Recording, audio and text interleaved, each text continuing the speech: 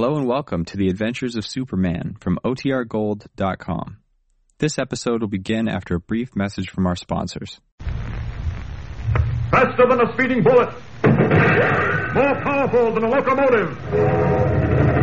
Able to leap tall buildings at a single bound. Look! Up in the sky! It's a bird! It's a plane! It's Superman! Yes, it's Superman, strange visitor from another world who came to Earth with powers and abilities far beyond those of mortal men. Superman, who can change the course of mighty rivers, bend steel in his bare hands, and who, disguised as Clark Kent, mild-mannered reporter for a great metropolitan newspaper, fights a never-ending battle for truth, justice, and the American way.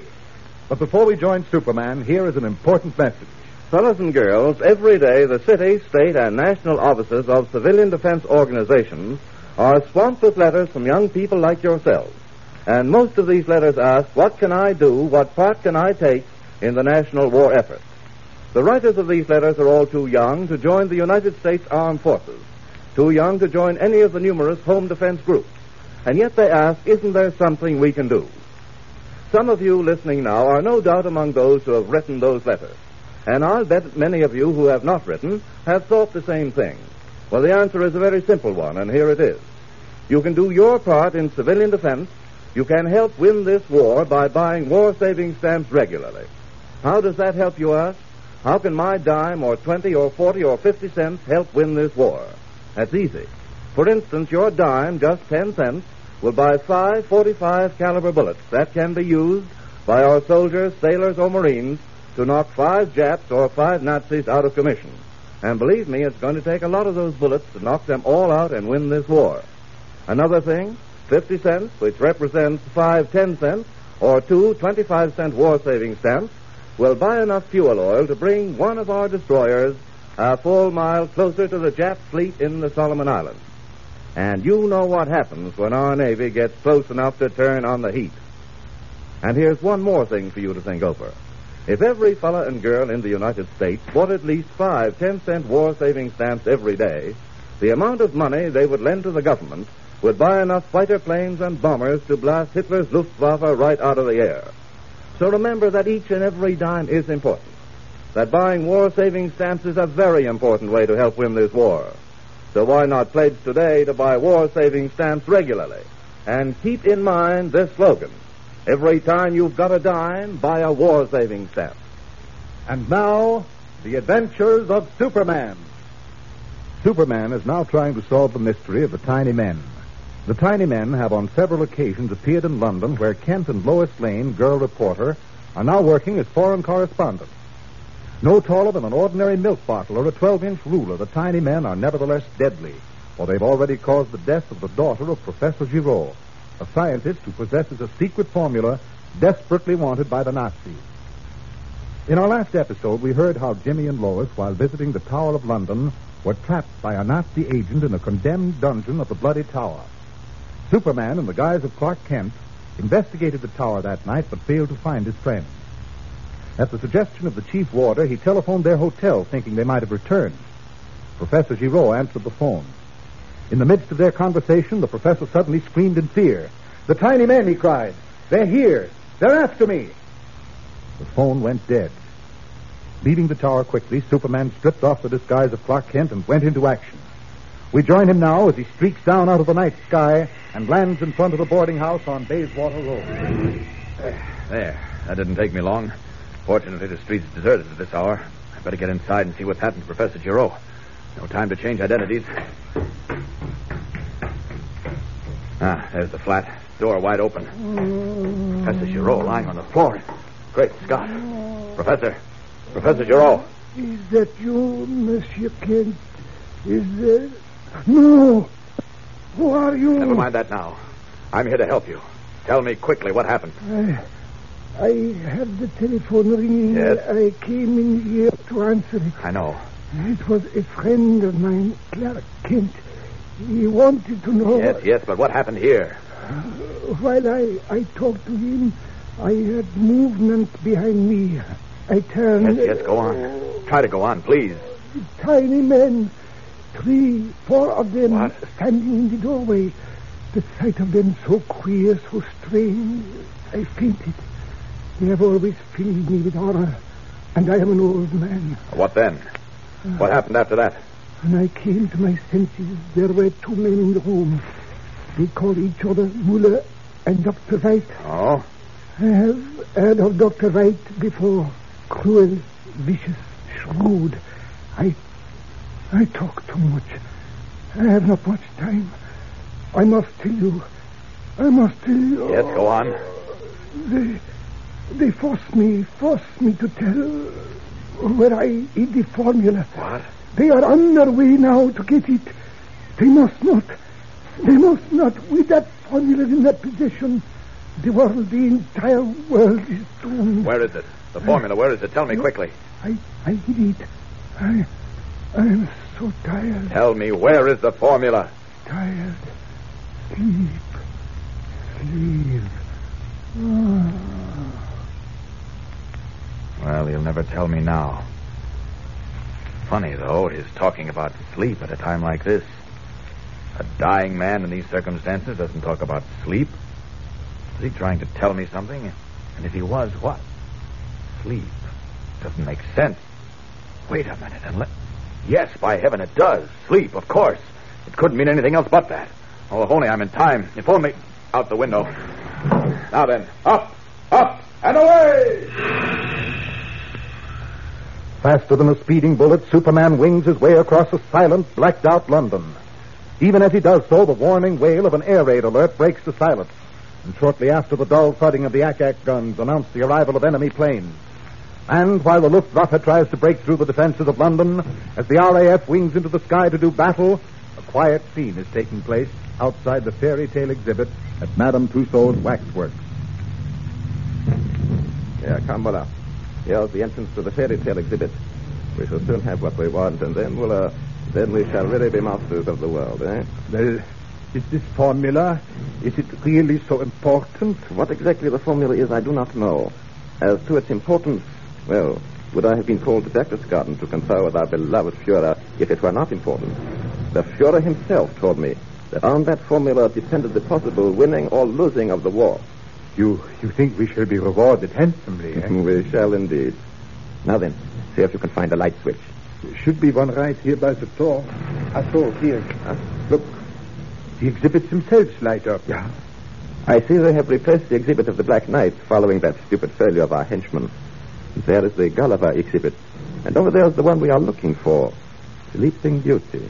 Yeah. Mm-hmm. Herr Doctor, what is that figure standing over there? Huh? Oh, the one in the red cape and the blue suit. Yes, with the letter S on his chest. Probably some legendary hero of the English. I have never seen anything like him before. But come, the formula. Professor Giraud said he had placed it between the hands of the Sleeping Beauty. Between the hands, yes. And there are her hands, clasped across her breast. Will they break if we separate them? What does it matter? Look, Muller, my own hands are trembling. I, who pride myself on my calm nerve, I tremble at the thought that in another moment the formula will be in our possession. Yes. I, too, am not myself. There's a feeling of tension in the air. Feeling that... Quiet. I am now about to separate the hands of this wax figure. Now. Herr Doctor. We have been tricked. The formula's not here. But Professor Giraud said... He lied. He tricked us. He did not lie, Dr. White. What? Who said that? I did, Dr. White. Oh, du lieber. Doctor, look. The wax figure. The man in the red cape is coming toward us. You're right, Muller. Wrong again. I'm no wax figure. I'm flesh and blood, as you two gentlemen will find out in a moment or two. I have a gun, whoever you are. And you know how to shoot it. You people always use the same line. Well, if we must go through this dreary business again, let's get it over with quickly. Point your gun at me and shoot. You have the formula. Hand it over. I have the formula, but I'm not handing it over. Finders keepers, you know. Then I am afraid I must kill you, Come here, Dr. White. You Nazi folks that you're Supermen. Let's see what you can do against a real Superman. My throat. Take your hands off my throat. Muller! I'm getting out of here quickly. Oh, no, you're not. He flies. He flies through the air. The greatest of ease. Sorry to do this, Muller. I'm afraid it'll hurt you more than it will me. Not so fast, Fight. What have you or your men done with Miss Lane and Jimmy Olsen? I know nothing whatever about... That was just a love tap, Doctor. I want you to remain conscious until you tell me where they are. I tell you, I know nothing whatever. Come on now, before I lose my temper. I know nothing about them. I swear it. You hear? I swear it. Fight, let's get one thing straight. Something happened to Jimmy and Miss Lane in the Tower of London today. I'm as sure of that as I've ever been of anything. You can save us both a great deal of trouble by telling me where they are. I haven't really started working on your fight, and I don't want to. No. But I will if you force me to. Now then, are you going to talk or aren't you? Even as Superman tries to force Dr. Veidt to reveal the whereabouts of Lois Lane and Jimmy, the girl reporter and the Daily Planet's copy boy lie imprisoned in the dark cellar of the Bloody Tower. Far in the distance, they can hear the dull reverberations of German bombs falling on London. Jim, did you hear that? Yeah, kind of close. Jimmy, I don't like this. You remember what that so-called guard said about the cellar being closed off to visitors because it was unsafe? Yeah. Well, the bombings London has been subjected to must have done a great deal to weaken the supporting arches and beams down here. That rumbling we heard, I think it was one of the arches beginning to give way. Leaping mackerel. In that case, I wouldn't be surprised if this room collapsed on us. Nor I. Well, it'd be a quicker death than starvation. Oh, gosh, don't talk about it. My stomach feels as empty as the inside of a bass drum. Miss Lane, do you think Mr. Kent will find us maybe, huh? Well, he'll investigate, of course. He knows we came to the tower this afternoon. But I don't think they'll ever think of looking down here. No, Jimmy, I guess you and I might just as well. Jim, hey, something hit me on the head. I heard like old Harry, too. Wait a minute, my hand just touched it. What is it? It's a piece of rock. Gee, that means the ceiling above us. Maybe not, Miss Lane. Maybe. Oh, why fool ourselves, Jim? This room is over 500 years old. They built them strong in those days, but not that strong. And that ceiling up there is beginning to give way at last. If another bomb or two falls anywhere near the Tower of London, our goose will be done to a turn. Uh-oh. Speak of the devil. Sounds like one of those German planes just dropped a stack of bombs right on the tower itself. Listen to them. It's still exploding. Jimmy, listen. That must... Oh! A rock hit me on the head. Me too. Leaping mackerel, they're falling all around. Jimmy, we've got to get out of here. If we don't... we can't. Listen, that ceiling's giving way. It'll collapse any minute now. What can we do, Jimmy? What can we do?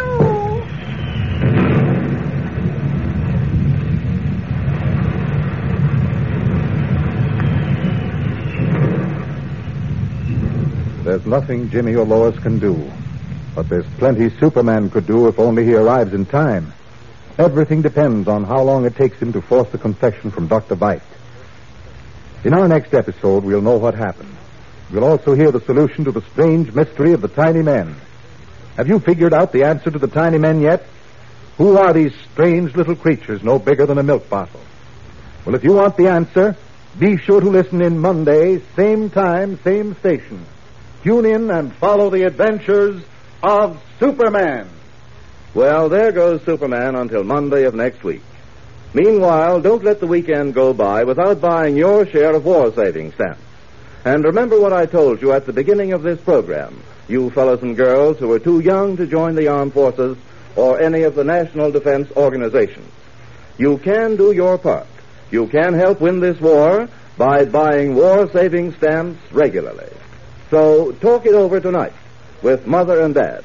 Ask them to give you a dime every day or even every other day for war-saving stamps. And then buy some extra stamps out of your regular weekly allowance. Get all your friends to buy stamps regularly, too. Or better yet, why not organize a war-saving stamp club right on your block or in your neighborhood? Make this your club slogan. Every time you've got a dime, buy a war-saving stamp. Faster than a speeding bullet. More powerful than a locomotive. Able to leap tall buildings at a single bound. Look! Up in the sky! It's a bird! It's a plane! It's Superman!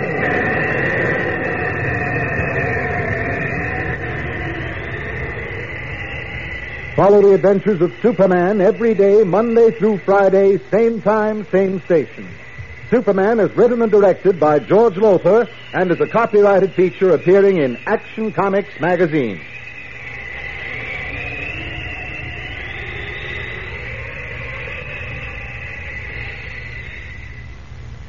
This is the Mutual Broadcasting System.